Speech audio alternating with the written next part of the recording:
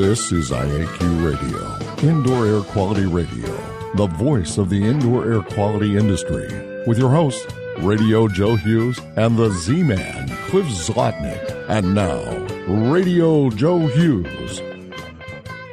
Good day and welcome to IAQ Radio Plus, episode 658. This week, we welcome Michael Menz and Rob DeMallo. They're going to give us their unique perspective on industrial hygiene and IEQ. But before we get started, let's thank our sponsors. They are the reason we can continue doing the show. And don't forget about after the show, we continue the discussion on afterthoughts.iaqradio.com, sponsored by First On-Site.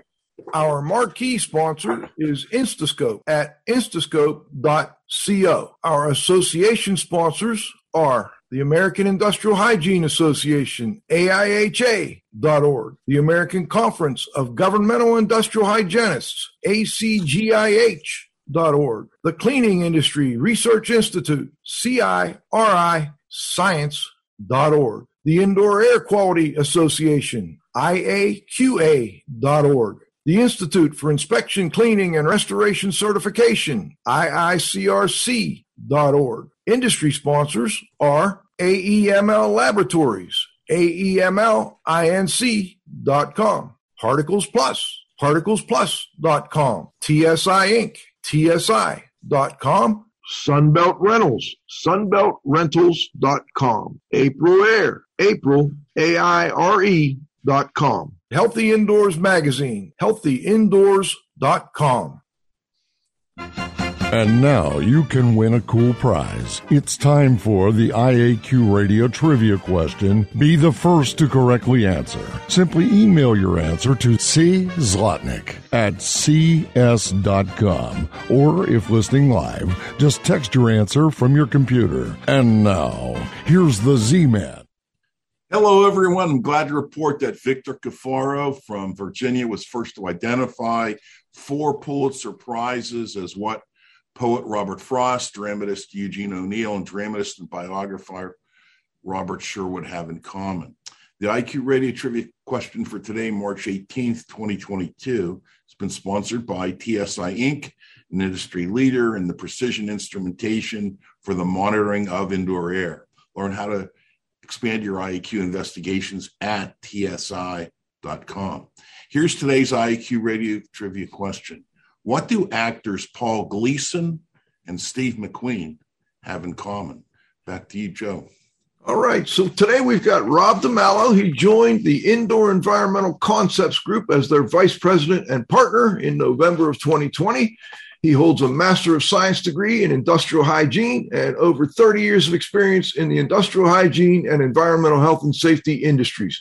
Prior to joining IEC, he was the Senior Vice President of Laboratory Services and Business Development at EMSL Analytical in Cinnaminson, New Jersey, where he spent 25 years coordinating and implementing expansion strategy, business development, and overseeing the laboratory technical operations. Michael Menz founded Indoor Environmental Concepts, IEC, in 2011. IEC provides industrial hygiene and IEQ services out of their New Jersey headquarters. Mr. Menz is a certified industrial hygienist, an EPA Pennsylvania licensed asbestos building inspector and management planner, and a certified hazardous waste material manager. He has extensive experience teaching asbestos-led and hazardous waste operations courses. Prior to launching IEC, Mike was the Environmental Health and Safety Manager and Radiation Safety Officer at EMSL Analytical in Cinnaminson, New Jersey. Back to you, Joe. That's a tough city, Cinnaminson, I think it is. Right? Did I get it right, guys? Help me out here. Yes, you did. Cinnaminson. All right. Well, welcome, gentlemen. It's great to have you. You guys worked together back at EMSL, and now you're back together again. I'm wondering what you see in the, in the landscape that first, I guess, Mike, you started this company back, 11 years ago now. What did you see as far as the opportunities, and why did you go out on your own? Well, I graduated Villanova in 87 and as a science major, I tried to actually fall into the laboratory work, but the infamous, what came first? I had no experience. So I fell, like a lot of people, into the world of asbestos. Became an asbestos consultant, which then led to the lead paint and the indoor air mold stuff. So having worked at EMSL, it really broadened my horizons in the wide spectrum of industrial hygiene instead of the very limited scope of asbestos and mold and lead. And they really showed me the international landscape. And even though I was there as a trainer and a presenter, I deep down missed project-based industrial hygiene practicing. So I enjoy meeting the people, seeing really cool sites and facilities, and helping people out. So got called back into the practice. I assume business has been pretty good for you. It's been nonstop. I left the EMSL to rejoin full-time industrial hygiene practicing in June of 2019. And it was just pedal to the metal. When COVID-19 hit in March 2020, things were very, anxious for myself as everyone else in the nation and globe. But 4 or 5 or 6 weeks later, it went into COVID-19 mitigation. So we never missed a step. A lot of ventilation assessments, COVID-19 screening, COVID-19 training.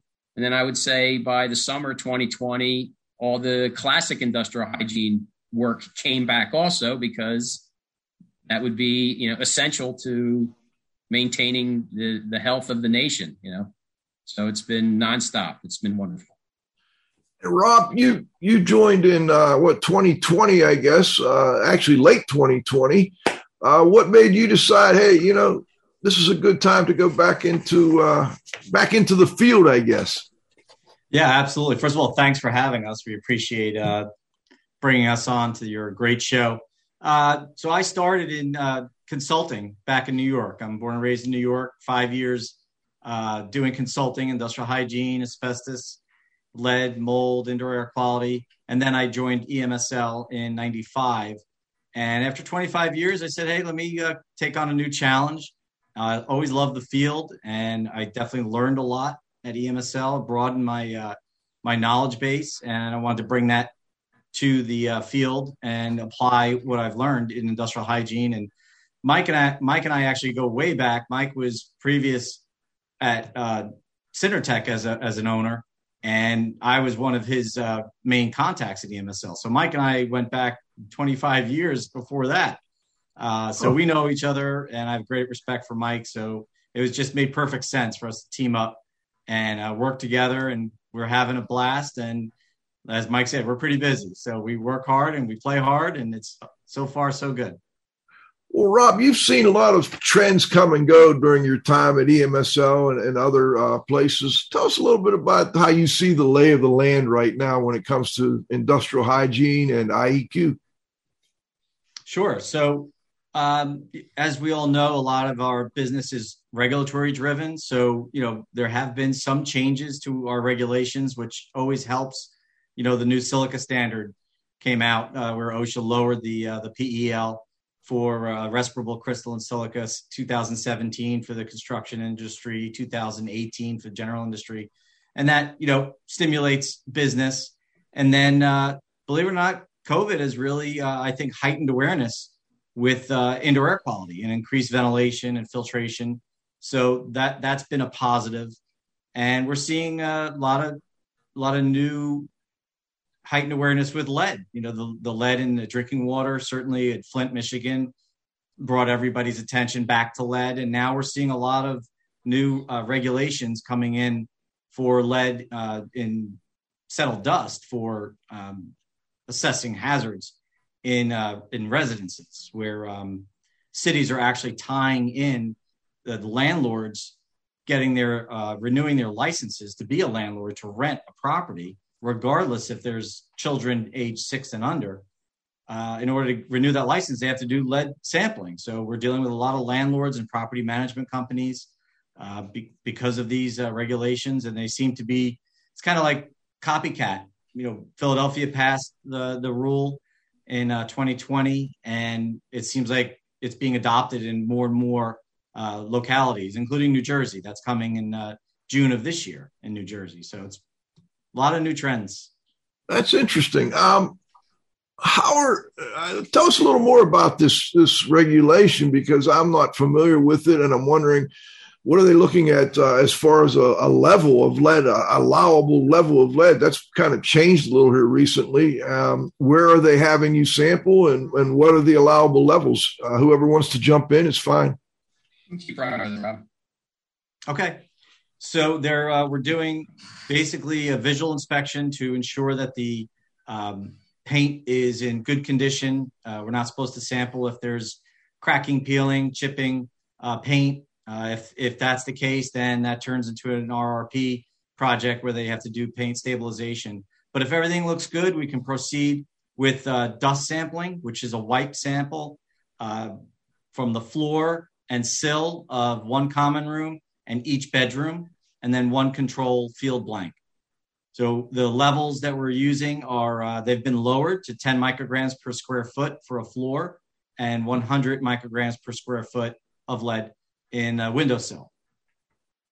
So they're not composited. You're doing a floor and a windowsill. And how many samples do you end up doing in a building, or in a, let's say, an apartment, a 2-3 bedroom apartment?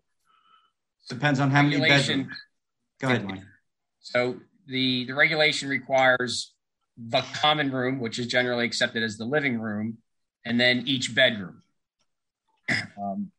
So they could be 4 more. Well, let's say 3 or 4 samples. How's the pricing going? I haven't done lead in so long. I remember it was fairly expensive. Then it came way down. A bulk sample was, less than $10.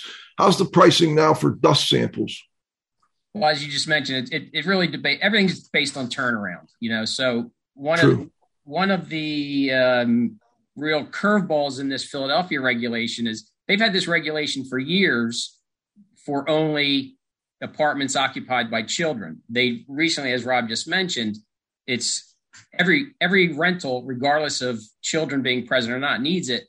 And the real bear is these things are now occupied, and trying to get people that are renters to come clean their house thoroughly to get down to those post-abatement levels is, we'll just say, a challenge as an understatement.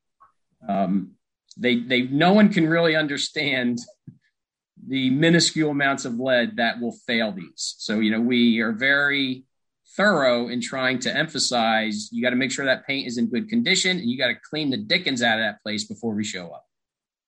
Now, the tenant does the cleaning, or the owner has somebody? I'm confused on that one. Not my job, We advise the landlord that they should have it professionally cleaned. Most of them just do it themselves. As Mike said, it's largely inadequate, but they really need to do the cleaning. Is so important because of unfortunately we had years and years of dry deposition of leaded gasoline, especially in urban areas like Philadelphia. Right. And then unfortunately Philadelphia had, don't quote me on the number, but like 30 smelting operations in the city of Philadelphia.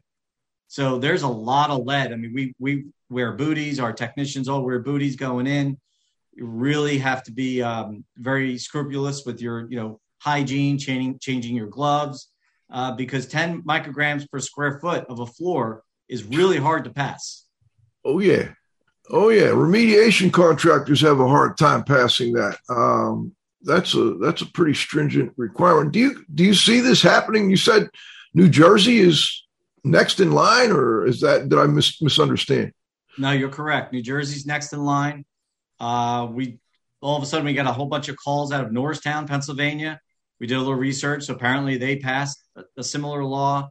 There's many counties in Pennsylvania that are now adopting this rule as well. So yeah, it's starting to catch like wildfire. That's definitely obviously a trend that we see coming. Do you know if this is happening anywhere else in the country, or is it just kind of, I know Baltimore always had a big problem with lead as well. Is it happening down there as well? Or do you know if anywhere else is adopting this type of regulation?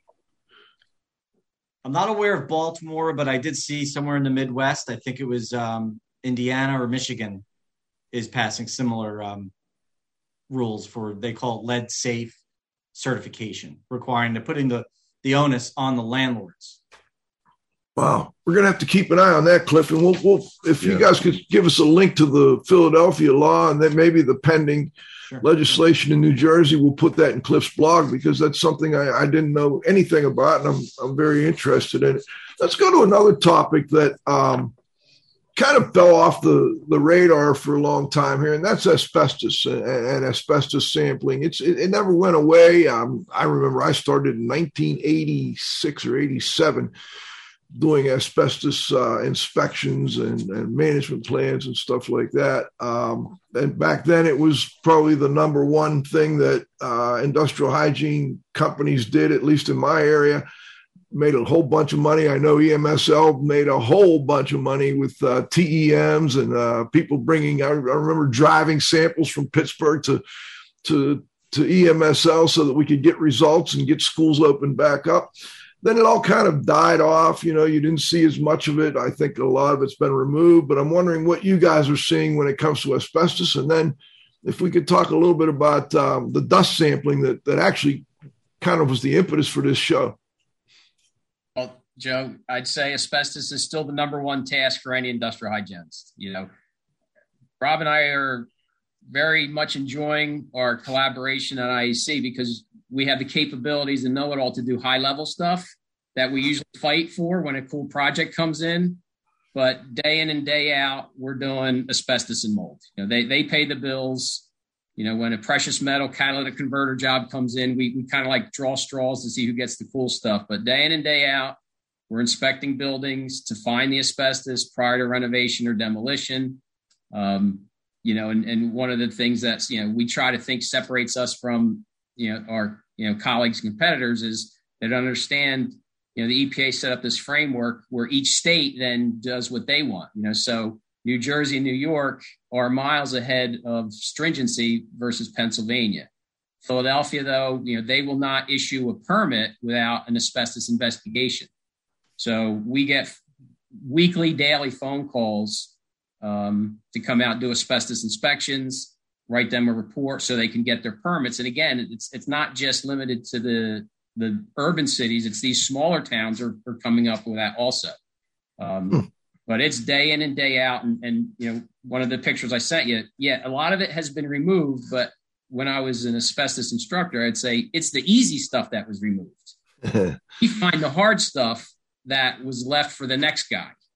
But the expensive stuff. God stopped making land, and we're running out of land, so it's time to revisit these old buildings. And Philadelphia's going an enormous, what do they call that, gentrification, where they're tearing buildings down and throwing up new buildings for $800,000. So it's daily. It's not going away anytime soon either. Interesting. Now, one of the reason I think I first contacted Mike, I saw on the Catalyst a discussion about asbestos and dust. And I thought that was fascinating. In fact, John, I think we have some slides on this, how, you've been involved in doing sampling of dust, which wasn't a big thing back in the day when I was doing this back in the 80s and 90s. It was mostly, bulk samples, air samples. Dust samples have become more prevalent, but I don't know that there's any regulation. Can you walk us through where we're at with this? And the reason I think it's so important for our listeners is a lot of our listeners are restoration contractors, or they do mold remediation, or they do, inspections for mold and indoor environmental quality. And asbestos kind of gets in the way, or sometimes is inadvertently disturbed. And we're wondering how we determine whether or not there's a problem in that building. And I think that's what this dust sampling is all about. So maybe walk us through this. I think, Rob, you were very involved in development. Were you part of this ASTM standard?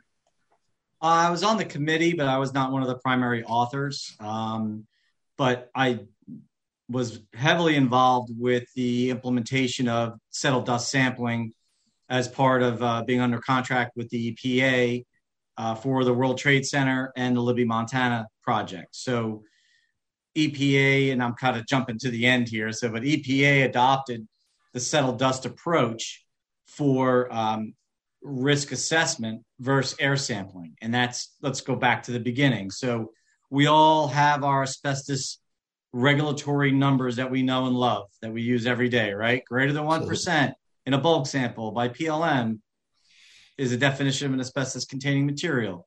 PCM, 0.01 fibers per cc is acceptable clearance level. 70 structures per millimeter squared for TEM for an AHERA sample, the average of 5 samples. None of those numbers are health-based standards. They're arbitrary.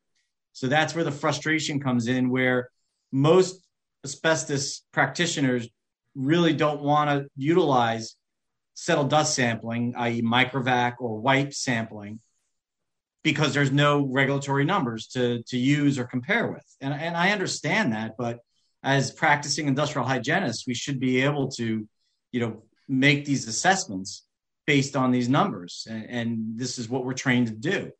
So the numbers that you see on the screen are from Jim Millett, Steve Hayes.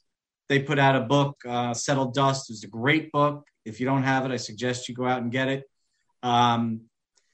They did a study nationwide. I'll try to condense it, where they did cell dust sampling in many buildings across the U.S. that had asbestos presently, that never had asbestos, and had asbestos and was removed. And they did all the sampling, compared the data, and they developed these numbers, these benchmark numbers of 1,000 structures per centimeter squared, meaning it's low, 10,000 structures per centimeter squared, which means it's a medium, pretty much baseline. That's an average in the U.S. And anything above 100,000 is indicative of an actual asbestos fiber release. So back to the EPA, they actually, and I was involved in this, where they used the 10,000 number and halved it to 5,000 as a margin of safety. So unfortunately, it's not real high-level science here, but it was good enough for what they wanted to do. And thereby 5,000 structures per centimeter squared was used as a precedent for the World Trade Center Test and Clean program, and also for the Libby, Montana remedial response. So any properties that had asbestos levels above 5,000, they used that as the benchmark to clean those areas as an asbestos project. And the reason why we're so, we really want to push the settled dust is that not a lot of folks really believe or understand that a TEM air sample, as good as TEM is as identifying asbestos and seeing small fibers, they are lots of false negatives. They especially passive air sampling. You could have 1 million structures on the surfaces of a room, take a passive TEM air sample and find nothing. So if you want to find asbestos, settled dust sampling is the way to go. Just know how you're going to use the data. It's not giving you a risk number. It's giving you potential for exposure. Okay. And this is a TEM sample? Yes, most definitely. This is TEM analysis, whether it's a microvac sample or a wipe sample. Okay. And we'll get into that a little more in a moment. But Cliff, I think you had a follow-up. Yeah, I did, Rob. We were talking about World Trade Center, and I'd seen some data from, if I'm not mistaken, I suspect it was from this project as well, where they were doing two things. I guess they were removing asbestos, and they were also doing some cleanup for suspected dioxin and furan.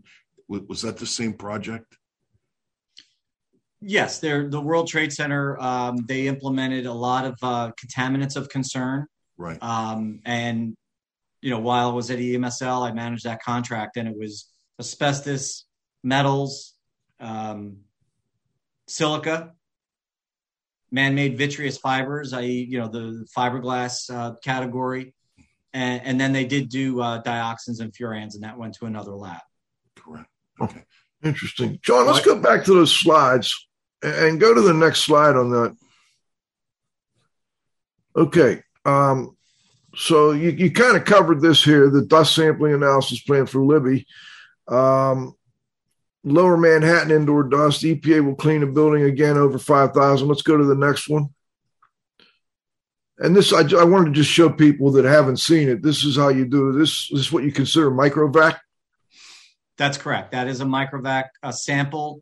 There are pros and cons to each sample collection technique. We like to use microvacs on surfaces that are non-porous. Porous. And then the wipe is better for the non-porous. We use microvac here because it's a pretty dirty environment. The microvac tends to get lower results based on studies and our knowledge base as well than a wipe. A wipe is more aggressive in removing particles from a surface. And a lot of times, especially in a mechanical area, you have kind of oil mist and grease that really the particles adhere to the surface. So the microvac is not as aggressive as the wipe. The good news is you can't overload these samples because ultimately the dust gets suspended in an aqueous solution. So the lab can do serial dilutions. Therefore, you can never overload the sample. Just be careful with that because a lot of times, you would get a result of less than 100,000 structures. And the person would say, well, what does this mean? Why is this so high? And that's because of that dilution situation. But that picture is actually Mike and I, one of our clients, a school client in Philadelphia, was reactivating these large house fans because of COVID to try to increase the ventilation rates in the school. And they, a lot of these systems had been shut down, as Mike had previously talked about, for years because of asbestos. So they wanted to be sure that they weren't going to re-energize these large house fans and spread asbestos fibers throughout the school. So we did a lot of microvac sampling to basically determine if it was safe to turn those on or not. And that's just there for a second, Joe. Go ahead, please. I just want to mention, like everyone or most people do, your asbestos lead mold. And, I used to drive around for years with PCMs and TEMs and ghost wipes in my car. So for those of you listening out there, if you're going to, expand into this sampling, you just can't take a ghost wipe and do a wipe sample. You need to get special cloths. Otherwise, it's going to be junk in, junk out. So quality data is crucial to interpret the data to make these decisions. So there are special cloths that your laboratory will give you. Just don't throw in a ghost wipe and say, I think this works. Or even, I remember doing dust with, baby wipes and diaper wipes. So, make sure you get the proper media or your quality is severely lacking, just like. And the same goes with the microvac. You want to use a TEM cassette, not a PCM cassette. Is that accurate to say? That's correct. Yes. Okay. I usually buy the carpet sampler that Rob has, but you can make your own cassette with a tie gun tubing. Let's go back to those numbers, John, because this really is an interesting topic. Okay. Settled dust. Now, is this in a microvac or a wipe or both? Both. Either or. I can imagine there's been quite a bit of argument about that. It seems to me that your dust wipe is going to pick up a lot more dust and a lot more potential asbestos fibers. How do these compare? I mean, I'm kind of having trouble seeing that, Rob. So again, based on our experience and on some studies that have been out there, that the wipes tend to find about double the amount of asbestos than a microvac. So it's got a better collection efficiency for the reasons stated earlier. But there's no differentiation right now for whether it's a wipe or a microvac. Just know that the wipes tend to yield higher results. And this is an ASTM standard, not a regulation. Is there any? That's correct. Anywhere where the regulations, where there's consideration of making this a regulation? I'm aware of. Not that I'm aware of either. I even agree that non-asbestos mineral fibers cause disease to expand the asbestos family, let alone expanding thresholds. Especially, I think they're reluctant because there is no correlation of settled dust numbers to what does that mean for the air, and people, maybe it's just experience where you could say, you know what, there's a potential for a really bad situation. Let's recommend remediation. And a lot of lower level consultants don't want to put their foot in that pool. And certainly not the government wants to either. I mean, I can imagine where you got legal cases, and I don't know if you've been involved in any of these, Rob or Mike, but someone's been accused of improper mold remediation. They cut out drywall. The joint compound had asbestos in it. They supposedly contaminated someone's entire house. Has this standard been challenged in court? Has it been used in court to either win or lose a case? I'm not aware. Not that I'm aware of. Okay. I'm sure we've got some sharp people listening in. I'm sure if they know, they will let me know. Because Joe, we do recommend that when people, in their homes and they're like, I'm concerned I had a plumber do something. We're like, let's take the wipes. Because if it's there, it'll be found. I also want to mention Dawn Weeks sent a text here. It should mention that John Tiffany, a colleague that many of us know, has mesothelioma as well. And please keep him in your thoughts. Well, that's a little scary, I think, for all of us, because John's been around a long time. I'm sure he was on a lot of, asbestos sites and projects. And so was I, and so were you guys. That doggone mesothelioma just pops up 40 years later. It's amazing. But let's go to halftime, John. We'll come back for the second half. We got Rob DeMello and Mike Menz. Excellent. Our marquee sponsor, Instascope. More jobs done faster with the future of IAQ assessment technology. Unlimited samples, instant results, and cloud-based data at instascope.co. Association sponsors are AIHA, Healthy Workplaces, A Healthier World, AIHA.org, ACGIH, Advancing Careers of Professionals in Environmental Health, Industrial Hygiene, and Safety, interested in defining their science, ACGIH.org, the Cleaning Industry Research Institute, see more deeply through science and research, CIRI Science.org. The Indoor Air Quality Association, IAQA.org. The IICRC, a nonprofit standards development and certifying body for the cleaning and restoration industry, IICRC.org. Industry sponsors are AEML Laboratories, free shipping, great pricing, same-day results with no rush fee, AEMLINC.com. Particles Plus, feature-rich particle counters and air quality instrumentation. Count on us. ParticlesPlus.com. TSI Inc., an industry leader in precision instrumentation for monitoring indoor air. Learn how to expand your IAQ investigations. TSI.com. Sunbelt Rentals, availability, reliability, and ease for all your IAQ and restoration needs at sunbeltrentals.com. April Air, healthy home, April, AIRE.com. And Healthy Indoors Magazine, a free online magazine for industry professionals and consumers, healthyindoors.com. All right, we're back with Rob and Mike. This has always puzzled me. I've never been involved in one of these projects where you're looking for mercury in rubber floors. I think a lot of times it's in gym floors. And I'm wondering, I think you guys have done that kind of thing. It seems like it would be a horribly expensive thing to remediate if you do find it in there. Just kind of walk us through what this is all about. I guess starting with, how much of a hazard is it really? I mean, we used to put mercurochrome on. I don't know if that has mercury in it or not, but my buddy reminded me of it not recently here. So walk us through that if you would, either one of you. I'm not a toxicologist, but okay.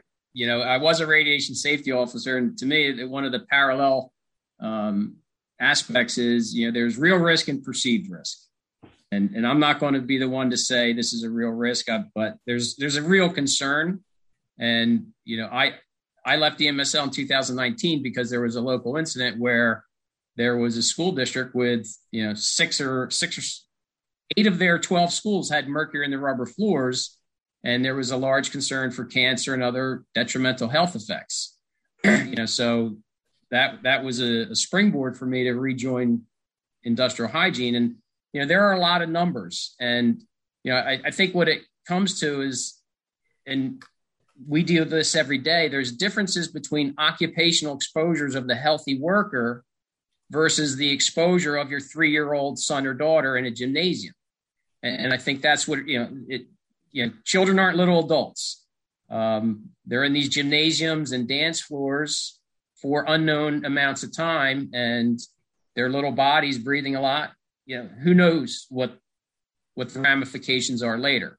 We have various numbers here in New Jersey, but California has an REL of 0.06 micrograms. I don't even know if that's achievable in some of these states that are downwind of, the coal mines or the coal factories generating electricity. So, again, as a parent, I don't want my kids and grandkids breathing this stuff. And as with radiation, I'm going to follow the ALERA principle. Let's keep exposure as low as reasonably achievable. Is it pricey? Absolutely. Why was it used in these products? Do you guys know? There was a catalyst when they poured it called phenyl mercuric acetate that accelerated the curing and self-leveling. But what apparently the manufacturers didn't know is this PMA would break down and release mercury vapors into that space. So it's the vapors they're concerned about, not a contact like dust or that contains mercury. It would be vapors of elemental mercury. Interesting. That's an interesting one. And then if you've got these mats or, flooring with this mercury in it, what do you do? I mean, can you coat it? Do you have to tear it all out under controlled conditions? I'm not that familiar with it. And, going back to the early asbestos days, abatement means remove, repair, and close, all those things. And people are taking abatement now as removal. And from my perspective, which is fairly limited, 3, 4, 5 years, people are jumping into removal that can. But I think management in place is a very valid option. And this is one of the gymnasiums I did here in South Jersey, where it had elevated levels in that gymnasium. But not surprising, if you look in the back corner, there's, I'll say a 4-foot by 5-foot piece of plywood that they put over the fresh air intake louvers. And on the corresponding caddy corner side, there was another one boarded up. So here in New Jersey, the quote unquote magic number is 0.8 micrograms. They were around 1.0. And my recommendation was, hey, why don't you take those pieces of plywood off and reintroduce fresh air the way the building was designed. But the building owners had a very low risk take on life. So instead, there's this community building not being used. But to me, ventilation is, as with COVID-19, as with everything, when I used to present, I used to say, I like to breathe 24 hours a day, 7 days a week. So how representative is that 10-minute mold sample or that 2-hour air sample? Ventilation is the key. And unless the floor is severely damaged, which most of I've seen are not, you can manage it in place. Recommendation of encapsulating it or going over it is same thing with asbestos. It's just going to make it that much harder to remove later, and the vapors will still find their way out into the space. How do you sample for this? Rob, why don't you take that? Can I take that one? I'm still sore from my mercury sampling job yesterday. So okay, good timing. My advice for any consultants who want to do mercury floor sampling for a gym floor, call me. I'll tell you what tools you need, because it is definitely physical work. So here, I don't know if you can see that. Here's my sample. Yeah. So there's several layers there. And with this one's about 1 inch thick. You got to get all the way down to the concrete. And I had our Jerome meter, so I'm taking air samples. I did a survey first. Thankfully, the levels were below the 0.8 micrograms per cubic meter that Mike mentioned is our New Jersey Department of Health standard here. But interestingly, as I started removing my samples, I had my meter right along with me doing continuous monitoring. That orange layer is on the bottom. That's the old layer that they went over a couple of years ago. Oh. As soon as I popped that top layer off and I exposed that orange layer, my mercury meter hit, it went up to like 3 micrograms. So it's interesting. It was good data. We're waiting for the lab results, and we'll help the customer figure out if they want to just manage it in place. But as Mike said, my gut feeling is that bottom layer is going to be the positive layer. The top layer, they may be able to scarify that and seal it, encapsulate it, and then put a new coat on top. Or they could remove the whole thing, which we did a lot of monitoring jobs last summer. It's heavy duty. It's more than asbestos. The same engineering controls, except we use, in addition to the HEPA filters on the microtraps, we're going to use activated charcoal filters. But you're removing the floor, which again is not easy. They use, motorized strippers. Sometimes the mercury can leach into the concrete substrate and sometimes even into the soil underneath. And we did one job in New Jersey last year that we took out, well, not us, the contractor took out, I think, about 6 to 8 inches of concrete, then 2 inches of aggregate, and then 4 inches of soil, all under containment. Wow. It's a lot of dumpsters going out as hazardous waste. I'll say that's an expensive project right there. I would like to reinforce, so like this, the place Rob was yesterday, the material's in good condition. As he said, the vapor levels were very minimal, if any. Last summer we did another job in North Jersey where the condition was ripped up, and there was approaching PEL exposures to the worker. Like it ended up being because they wanted to renovate this public gymnasium, and during the renovation, they realized there could be mercury in this floor, and they had OSHA come down on them where we had to do some exposure assessments. So when those membranes are cut up, larger surface area, the vapor level, so there is real exposure if it's damaged. I think if with proper ventilation, if it's in good condition, it can be managed in place indefinitely. All right. Now, the big question for most people would be at this point, hopefully they're no longer using a process that allows this mercury vapor to be a problem. And if so, is there a cutoff date when a school can feel a little more comfortable about, well, we got our rubber flooring after 1999 or whatever the case may be? I don't know the exact dates, but in New Jersey, where this seems to be, in the highlight of, they instituted a sampling program during COVID-19.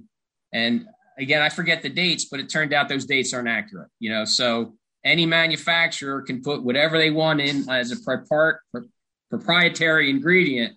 So there's no magic number where, hey, as of 2006, it was stopped using. Obviously, there's a higher probability that it's not there, but the numbers that New Jersey DOH thought, or the date, didn't pan out. So, I mean, you would think that people who bought this and are now spending big money removing them would go after the manufacturer. Have you seen that, Rob? Are you familiar with that? Or maybe you guys don't know. I know I'm kind of in the woods on this, but it just seems fascinating to me. No, I haven't seen anybody go after the manufacturers. I don't think it was a banned substance. The PMA was an additive, and that's a decision, a liability risk management decision that the manufacturers have to make. And I've heard the 2006 number. Again, I don't know if that's accurate, Mike.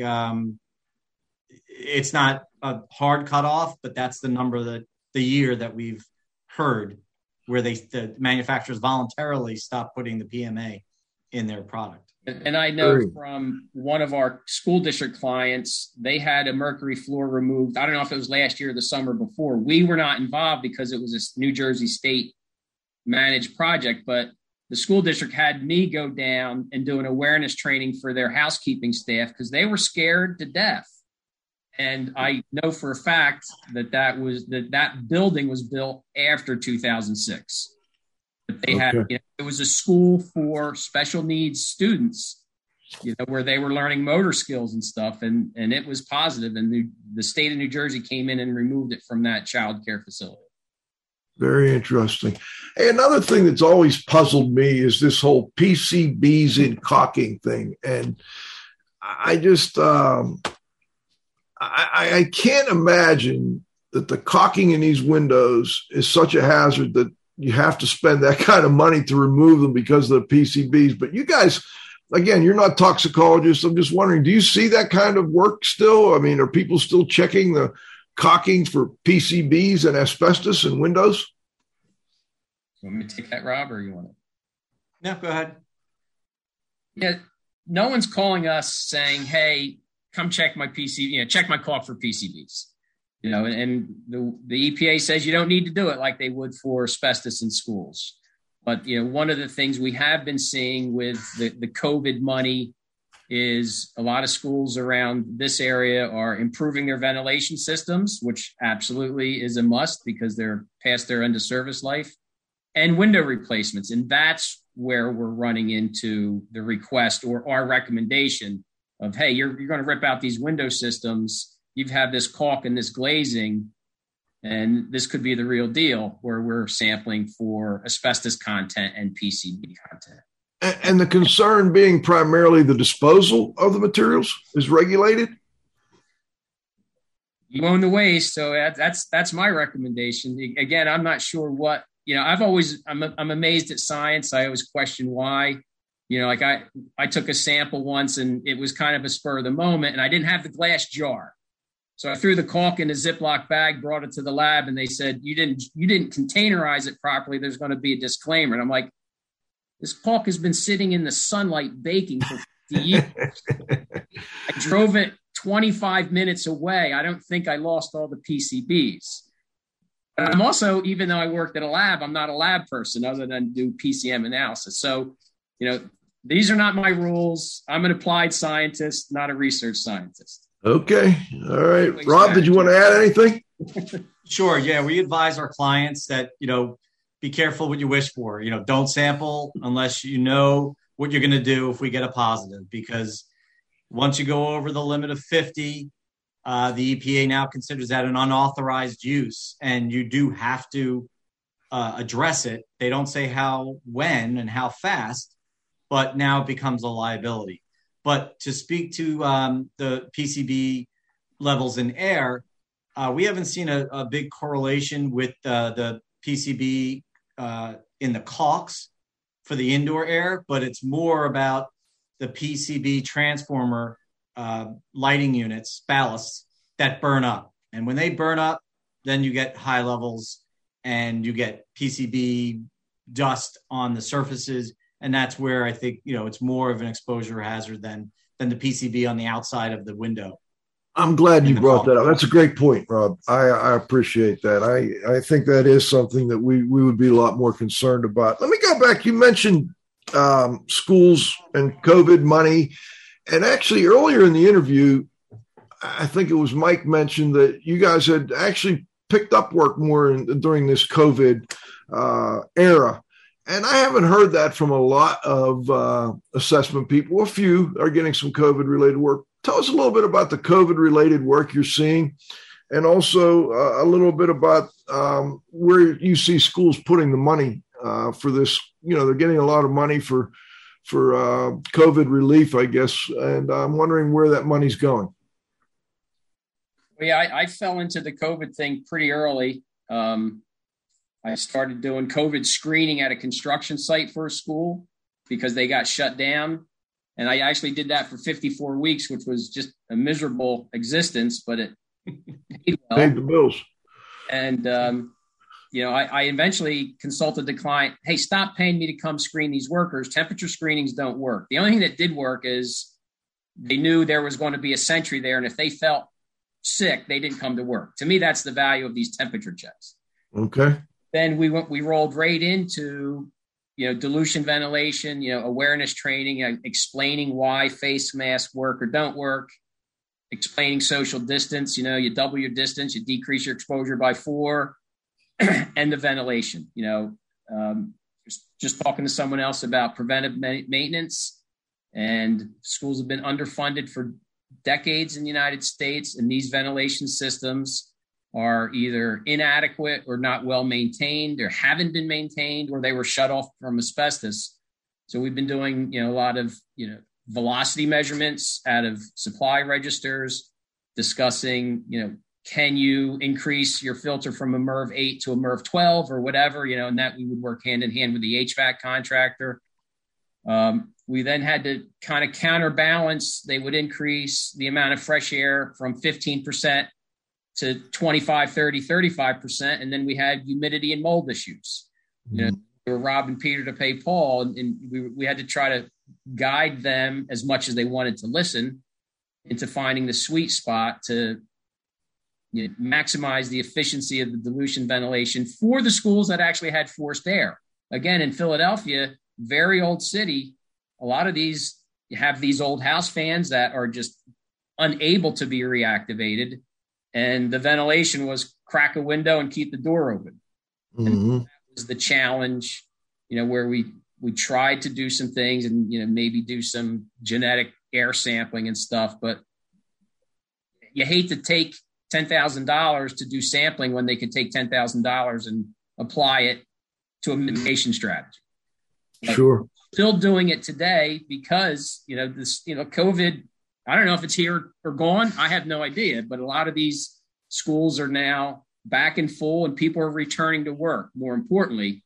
And there's still a lot of fear and apprehension where we're checking out these HVAC systems. Are you getting many Legionella calls? There seems to be a lot of press recently about, buildings. You mentioned buildings that were closed. People were coming back to those buildings. Are you getting any calls for sampling for Legionella? Not as much recently. About a year ago, we definitely did because a lot of facilities shut down because of COVID. And then they wanted to consider, should we test our water now that's been stagnant all year for Legionella? So we did a lot of that. We did have one outbreak in a state facility here in New Jersey that we helped them with. But as of late, you're right. There has been a lot of press, but we haven't seen an uptick in calls for Legionella sampling. I think the water treatment companies have really kind of wrapped up that market and kind of taken that away from the consulting side. Actually, I would agree with that, Rob, because the job I just wrapped up doing a ventilation assessment, we were discussing the amount of fresh air being introduced, and that HVAC company said, oh, yeah, we already tested for Legionella. We have the program in place. So I guess it falls under two intersecting disciplines. Fascinating. All right, let's go to the roundup.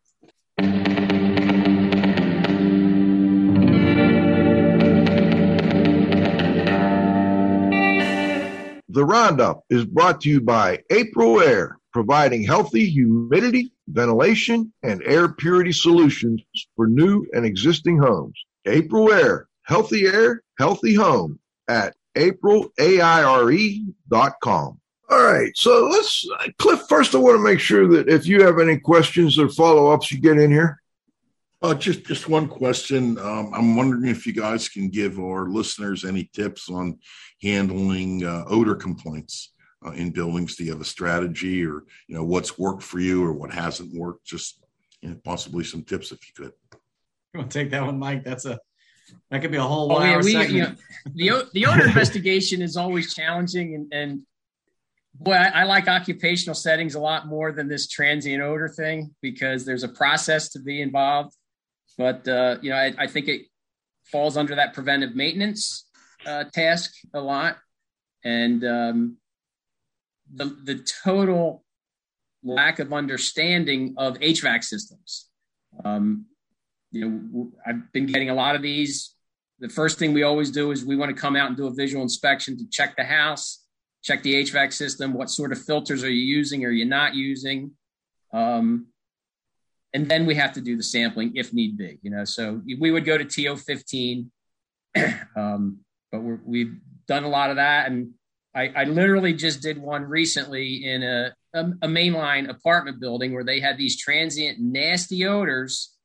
And I was happy that I solved it very quick. I thought it was going to be because their child was off to college and their drains were dried out. But it turns out they decided to put their cat litter pan right next to the air handling unit, which didn't have a cover or a filter. So every time the cat did its business, these odors were distributed through the house. I don't even want to think about it, but I was happy that I had made that observation. I did some smoke tubes, and it did what it was supposed to do. It distributed that air throughout the building. So, try to get them to see the trees in the forest and understand airflow, which Thank you. Can be a challenge. All right. So for years, Rob, you were kind of looking at, companies and trends within the industry. And I'm wondering if you could maybe give our audience your thoughts on where the industry is headed in general. I mean, industrial hygiene, IEQ, what may be some hot topics in the future we haven't covered here today? Sure. So definitely there's more, I think, emphasis on awareness, environmental issues. We have PFAS is definitely kicking in. EPA is passing a lot of new regulations for PFAS, as well as states. We all know the lead standard for buildings, indoor air quality. Now, something to watch for is the WELL standard.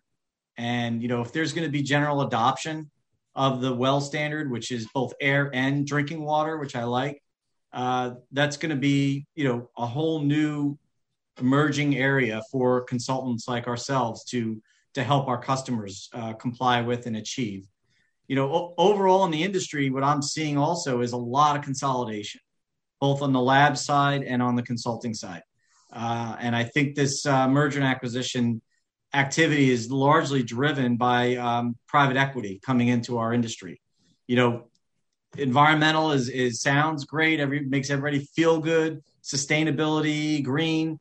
So a lot of these PE firms like to have in their portfolio these green companies, sustainability. Also, food is very hot. So they're just looking to gobble up companies very quickly. And that's what's driving the M&A market, in my opinion. Interesting. Mike, would you like to add anything there? No. That's why I started with Rob. That's why you got Rob on board, huh? All right. It wasn't for my good looks. I can beat you in basketball one-on-one. That's why. Yeah, I don't doubt. Oh, man. Well, I tell you what, there's been a lot of there's one more topic we didn't really touch on that I think is an important current topic, and maybe we could do it real quick. That's silica. Are you guys, with the new silica standards, are you seeing more interest in sampling and maybe even guidance on managing silica? You take that, Ron. Yeah.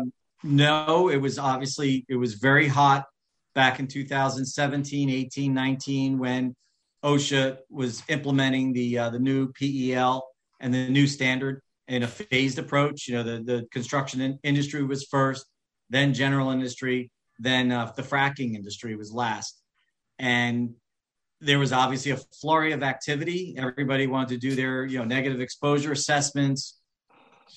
But then the advent of Table 1 that was in the standard is basically what OSHA did for the construction industry to say, if you use this tool with this apparatus, either wet method or HEPA-vac, and you're consistent with your work practices, you're good. You don't have to do any sampling or compliance monitoring. So, we did a couple of silica jobs last year, but it's really dropped off. Maybe we're an anomaly, but I think everybody is pretty much set now with respect to silica. They either have their exposure monitoring done or they're complying with Table 1. We just did one where we talked about that, and he's like, we're using Table 1, but since we need exposure for this and that, throw some silica in also. But yeah, it hit its peak and it's behind us. It's all Table 1 based. There were a couple of things you guys mentioned. I just got a comment on WELL. We did a show with one of the WELL people, and it looks like that is catching on. But Rob, when you mentioned acquisitions, I just wondered, you did this for EMSL. You looked at companies to buy. What what recommendations would you give to people who are looking to position their company for sale? What was important to you when you were looking at these companies? Sure. Well, right now with COVID and, high turnover and people not returning to work, a lot of it is about the people. I mean, assets are nice. We always looked at contracts are important, long-term contracts. But it's really about the staff and the people, because it's so hard to hire and retain talent. So I think that's very important when it comes to acquisitions, as part of the factor of looking at and evaluating a company is, who are your people? What are their qualifications? What's their longevity with the company? Are they keeping up with their training and career development? These things are very important, especially in our, the market that we're in now, because of COVID related employment issues. Obviously, have a clean balance sheet. I mean, that's important as always, but yeah, in some way you make a little money every year or whatever, but I don't know, are they always looking for financial, or are they looking maybe for,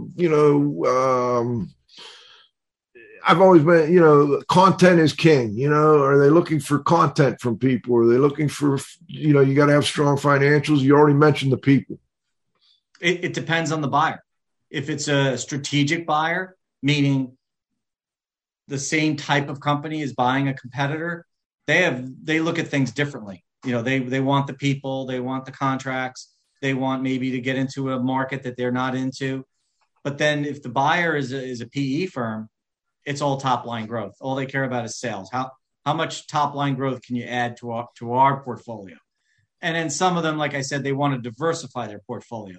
They want to get into food. They want to get into solar or engineering. They like to have that diversification of their portfolio. Excellent, guys. Hey, before we go, each of you, is there anything you'd like to add before we go? Anything we missed? Any final thoughts for our audience? Let's start with you, Rob, since I've got you up now. Just for me, thank you for this opportunity. We hope this was beneficial. I enjoyed it, and certainly my thoughts and prayers are with John Tiffany. He was my professor at grad school for my indoor air quality course back in 1992. He partnered with Howard Bader. He did the mechanical side, and John did the IEQ side. So that's how I learned to do mold sampling back in 92, was with John Tiffany. So my sincere thoughts and prayers go with him. Okay, thank you for that. All right, let's go to you, Mike. Final thoughts? Again, thank you for having us. It was very pleasurable. Good warm-up for the EIA presentation we're going to be doing next week, or I'm going to be doing. So I'm happy to get back into the public speaking. But yeah, my only closing thoughts is, one of the day in and day out things we do is air quality and mold. And I'd really like somebody to publicize the ERMI tool, which should not be used. I've seen companies locally where I talked to the client and they're like, I have this ERMI test that this company did. And I'm like, that's not a validated method. And how did they do it? They did it wrong. So they're using a method that shouldn't be used, and they're not doing it right. And I've got to undo the damage that these people did. And I guess maybe that's the danger of a certain discipline not being regulated on a license basis. Because, in New Jersey, mold's not licensed, and it's buyer beware. And there's a lot to beware about for the buyer. So I just wanted to voice that pet peeve, because it's been coming at me in multiple directions on a high basis. And it's kind of amazing, and I can't figure it out. But, we bring them out and we, get them back on the right path. I think that's a great way to finish this up, because I know a lot of people in our audience are going through the same thing, Mike. It's just one of those things. It's kind of gotten into the out into the public and into the medical community, at least parts of it. And that's really caused some headaches for some of our people in the audience. But we do appreciate you guys joining us. Great to see both of you again. It's been a long time. Glad you're doing well. The company's doing well, and hope to talk to you again soon. Oh, by the way, Mike, where's EIA going to be this year? What is it? EIA, yes. Yeah. Where's that at? Phoenix. Oh, all the way out to Phoenix. I'm used to them being in South Carolina for some reason. But Gentlemen, thanks again for joining us. This is Radio Joe Hughes saying thanks to Mike Menz and Rob DeMallo for joining us from Indoor Environmental Concepts. Thanks to John, you got to have faith at the controls. My co-host, the Z-Man, Cliff Zlotnick. Most importantly, our growing group of loyal listeners. By the way, great show again next week, the second in our series on IEQ founding fathers. Don Fugler from the Canada Mortgage Housing Corporation, retired now, but definitely one of the founding fathers. Looking forward to talking to him about some of the early research and how things are looking in the indoor environmental quality world. So we'll be back next Friday at noon with the next episode of IAQ Radio Plus. For IAQ Radio, I'm Spike Reel saying thanks for listening.